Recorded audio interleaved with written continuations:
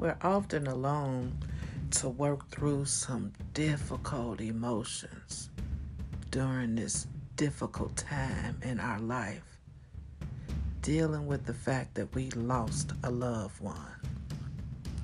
We're often alone to deal with the tragic thoughts. We're often alone to work through some feelings. And when I say alone, I don't mean that we don't have a support system. What I mean is in the wee hours of the night. I'm talking about when you're taking a shower and the thoughts occur and you gotta manage them.